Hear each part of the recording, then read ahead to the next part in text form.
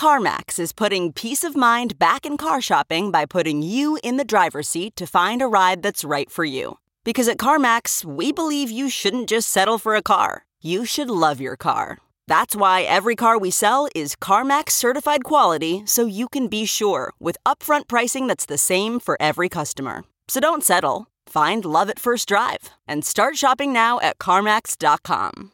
CarMax, the way car buying should be. Okay, picture this. It's Friday afternoon when a thought hits you. I can spend another weekend doing the same old whatever, or I can hop into my all-new Hyundai Santa Fe and hit the road. With available H-Track all-wheel drive and 3-row seating, my whole family can head deep into the wild. Conquer the weekend in the all-new Hyundai Santa Fe. Visit HyundaiUSA.com or call 562-314-4603 for more details. Hyundai, there's joy in every journey. The thing is, the long-termers are up a lot in fiat terms from last year still, and I find it likely that they're going to be discount shopping like crazy. I know that I spent my morning frantically working to find an exchange where I could myself re-up. If that's the case, and buyers come in and scoop these discounted assets to get to some healthy feeling levels, even if they're below what they were before, it could be that we look back in a few months and realize that bigger bull market means bigger crazy swings along the way. Welcome back to The Breakdown with me, NLW. It's a daily podcast on macro, Bitcoin, and the big picture power shifts remaking our world. The Breakdown is sponsored by Nexo.io and produced and distributed by CoinDesk. What's going on, guys? It is Wednesday, May 19th, and boy, oh boy, there are some days that you remember for a long time in this industry. Last year, we had Black Thursday, March 12th, where Bitcoin fell from above 11,000 all the way touching down below 4,000. That was the COVID bottom, and of course, we started marching from there. Now we have Wednesday, May 19th, the Bloodbath-ening, and the question is, of course, is this the end of the crypto bull market? Right now, I honestly can't even tell how far down we are because every tracking app and every exchange website is somewhere between offline and intermittent. Gas prices are through the roof as people try to exit their positions. Liquidations have been massive and are still rolling in.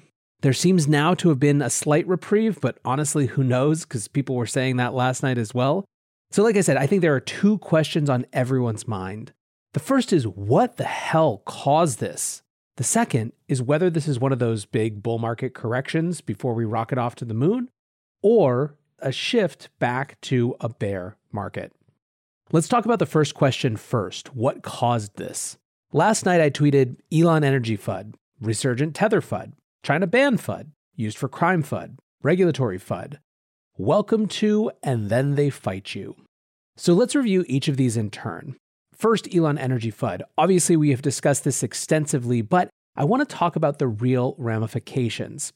To be blunt, Tesla getting into Bitcoin and then later getting out of it because of environmental concerns is way, way worse than had they just never gotten into it in the first place. There are tons of companies that haven't bought Bitcoin yet. Tesla took the proactive step to buy and start accepting it as payment, and then, just a few months later, said that this thing is actually so bad that we have to reverse course. This was a double whammy narrative hit. The first whammy is that it added a huge amount of fuel to the environmental FUD fire, being massively vindicating for the boil the oceans people. The second hit is that it also hurts the corporate treasury argument. Tesla was supposed to show that it wasn't just full-on mavericks like Michael Saylor who are into Bitcoin as a corporate treasury asset. It was at least more successful eccentric geniuses. Tesla's pullback on the space hurts that narrative badly. Now, of course, you'll say, yeah, but Tesla didn't actually sell its holdings. Elon even clarified that. Sure, he did, but it's been pretty clear to everyone watching that Elon has shifted his attention and become at least seemingly antagonistic, and that's the story that's getting play. Now, as I was preparing this, Elon did tweet that Tesla has diamond hands, indicating that they are continuing to hold. But if anything, that just shows what a fickle friend he is. Now, there is one more way in which the Tesla FUD might be bad for Bitcoin.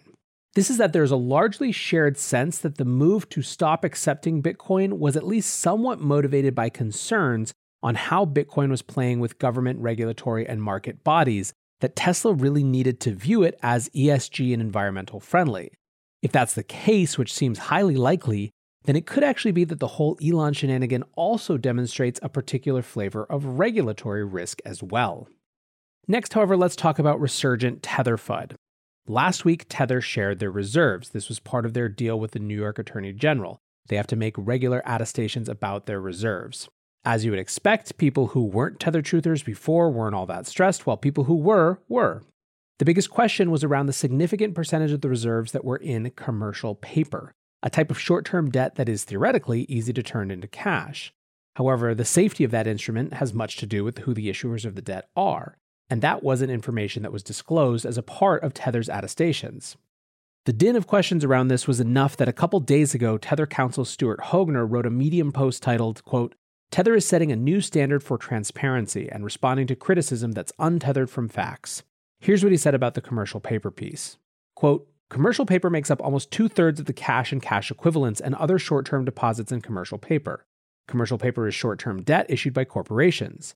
The vast majority of the commercial paper we hold is in A2 and above rated issuers. In order to ensure that it has diversified exposure, Tether imposes limits on individual issuers and on regional exposure. These are in line with Tether's investment policy and industry practice. The commercial paper we hold is purchased through recognized issuance programs. Accordingly, wild speculation that this includes commercial paper issued by crypto exchanges is absolutely false. No such commercial paper, if it exists, is held by Tether. No commercial paper purchased by Tether is issued by any affiliated entities." Now, Cass Pianzi, who has been a longtime critic of Tether, said, "If this is true, that's great. Stu should share all the commercial paper, the corporate bonds, the reverse repos, the secured loans, and the funds." At this point, I think the more information Tether shares, the better. At the same time, the bigger relevance for the Bloodbath-ening story is that the folks who didn't trust Tether, and more importantly, who saw it as a systemic risk, didn't go away with the NYAG settlement, and this brought them back out in force. A third FUD category, perhaps the most important in today's sell-off, is the China ban FUD.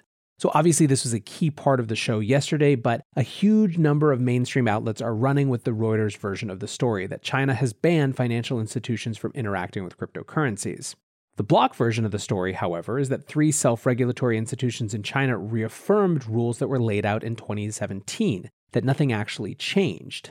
That, of course, doesn't get the same type of clicks that China bans crypto does. If we were to have an adult, rational, non-FUD, non-hype conversation about it, we could talk about what the decision to make this reaffirmation right now suggests about China's digital currency efforts. The fact that this isn't new doesn't mean it's insignificant. It shows that China views all things other than the digital yuan as threats to the digital yuan. But the FUD isn't that sophisticated. It's just a parroting of the banned story. At this point, if it feels like you're in Groundhog Day, you're not alone. It's amazing how much traction the China ban narrative gets every time, even when in practice it's actually massively more complex. Looking for the best way to unlock your crypto's liquidity? Nexo.io is exactly what you need. Borrow against your digital assets at just 5.9% APR. Earn passive income with yields of up to 12%. And swap between more than 75 market pairs with the instant Nexo exchange. Try the Nexo wallet app to get the whole 360 degrees of crypto banking. Get started at Nexo.io. A fourth FUD category is used for crime. This one got rejuvenation thanks to the Colonial Pipeline shutdown. The Colonial Pipeline is one of the most important oil and energy infrastructure pieces in the US, and when hackers took over key Colonial Pipeline systems using ransomware a few weeks ago, they demanded Bitcoin as a way to get paid. Last week, it was reported that the hackers were paid about $5 million in Bitcoin, but then yesterday, Elliptic, an on-chain analyst, reported that the total was actually more like $90 million. On its own, I don't think this would have much power to move things, but as part of a litany of concerns, it takes on more significance than it otherwise would. Fifth and finally is regulatory FUD. I mentioned the Elon dimension of this, an indicator that perhaps behind the scenes, ESG concerns are a bit bigger than we've seen, but another dimension of regulatory FUD has to do with recent comments from the SEC. In short, the SEC is throwing off indicators that it thinks crypto exchanges in particular aren't regulated enough. This could put a damper on the now 9 Bitcoin ETF applications that have been submitted, which could in turn be seen as a stopper on the institutional momentum that has driven the rally up to now. However, yesterday we got even more cause for regulatory concern. The new acting director of the Office of the Comptroller of the Currency, Michael Hsu, indicated that they would be reviewing all of the changes that Brian Brooks made during his tenure at the OCC. Quote, We created an Office of Innovation, updated the framework for chartering national banks and trust companies, and interpreted crypto custody services as part of the business of banking. I've asked staff to review these actions. My broader concerns is that these initiatives were not done in full coordination with all stakeholders, nor do they appear to have been part of a broader strategy related to the regulatory perimeter. I believe addressing both of these tasks should be a priority. Now, I think at the risk of myself being a fudster that this may be an even bigger deal than people are giving it credit for. Definitely not in terms of this panic selling, but in the context of larger changes. The changes that Brooks put forth were hugely impactful in getting banks and financial institutions to come into the space. A reversal of that could have a massively damaging effect. In the same way that it was worse that Tesla got involved and then walked it back, I could see it also being a situation where it would be worse than the OCC never having made these changes in the first place. Not just because banks would no longer have approval to play in the space in the same way, but because a reversal would make all financial institutions trust less any future approvals around cryptocurrency. They would have justification in seeing those things as clearly temporary and politically motivated, and might choose then to avoid the space as a whole because who wants to deal with that? So now we're back to the question of what caused this, and I think the base tier thinking answer is China FUD. That's what mainstream press is running with, so there you go. A more complex answer is that some combination of all of these happening all at the same time had a damaging impact that started the dip rolling, but even more importantly, preyed on the psyches of newer investors to the space, which created a cascading effect. So you have a dip that starts rolling, and because so many people are playing with leverage, that dip turns into liquidations. Liquidations cause the price to go down even further and even faster. This triggers the already unsteady psyche of new investors who bought in at $50,000, $55,000, even $60,000, and they start racing for the door. Them racing for the door causes even more liquidations as there's more downward pressure on the price, and thus the downward spiral happens. According to Bybit.com liquidation data, the last 24 hours have seen over $8.5 billion in liquidations, and this doesn't include Binance futures, which could push it over $10 billion. There is perhaps one more even compelling answer to why this pullback happened, which has to do with the lingering loss of momentum after Coinbase's IPO failed to perform to expectations. There was such an intense focus on that day and buying leading into it, and then whoop, nothing. No big price bump, in fact the opposite. Bitcoin has been steadily down since then. Institutional fund flows have reversed. In some ways, today's action could be seen as just the end of that cycle. It's just that the action today was so dramatic that it's overshadowing the longer, more boring catalyst.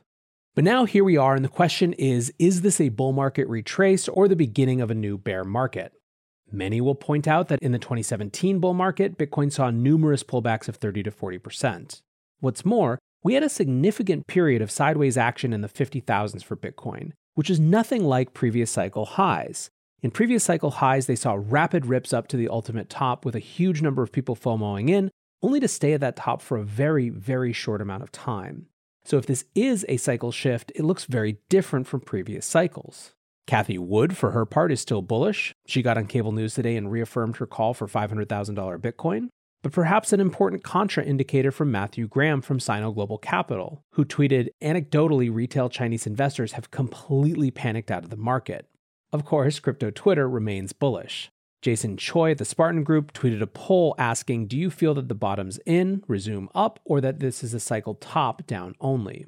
Of the more than 1,000 respondents, 68% or so said bottoms in and 32% or so said cycle top. So kind of 2/3, 1/3.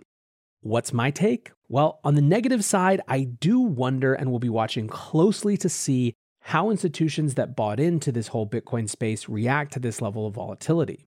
Does it have them turn and say, you know what, no thank you? Is it accepted as just part of the deal, part of doing business? Part of the answer to that question may be shaped by how we recover now. It does feel to me like there was a lot of capitulation from a lot of the newest new folks, potentially some of whom were even riding the meme coin train. The thing is, the long-termers are up a lot in fiat terms from last year still, and I find it likely that they're going to be discount shopping like crazy. I know that I spent my morning frantically working to find an exchange where I could myself re-up. If that's the case, and buyers come in and scoop these discounted assets to get to some healthy feeling levels, even if they're below what they were before, it could be that we look back in a few months and realize that bigger bull market means bigger crazy swings along the way. If, on the other hand, these FUD narratives continue to take hold and long-termers don't have the spare cash to buy the dip and bring prices back up to some respectable level, who knows? What is for sure is that it is days like today that make the Bitcoin space and the crypto industry as a whole like nothing else on earth. I hope you listening out there that you are enjoying this, that you are not wrecked, that you trade with appropriate leverage, and that tomorrow's a better day. Until tomorrow, guys, be safe and take care of each other. Peace. We're witnessing the greatest paradigm shift in finance in modern history. Join thousands of newsmakers and influencers talking the future of money at Consensus by CoinDesk, a live virtual experience of leaders, changemakers, virtual reality meetups, keynotes from Ray Dalio, Gary Vaynerchuk, and much more. Get an up-close look at the boom in crypto, the surge in institutional investment in Bitcoin, the NFT mania, the breakneck innovation in decentralized finance, and the coming disruption from central bank digital currencies. The Breakdown listeners can visit events.coindesk.com and use the promo code BREAKDOWN to save $25 today. Join us May 24th through May 27th for Consensus by CoinDesk and register today at events.coindesk.com. Thanks for listening, and we'll see you there.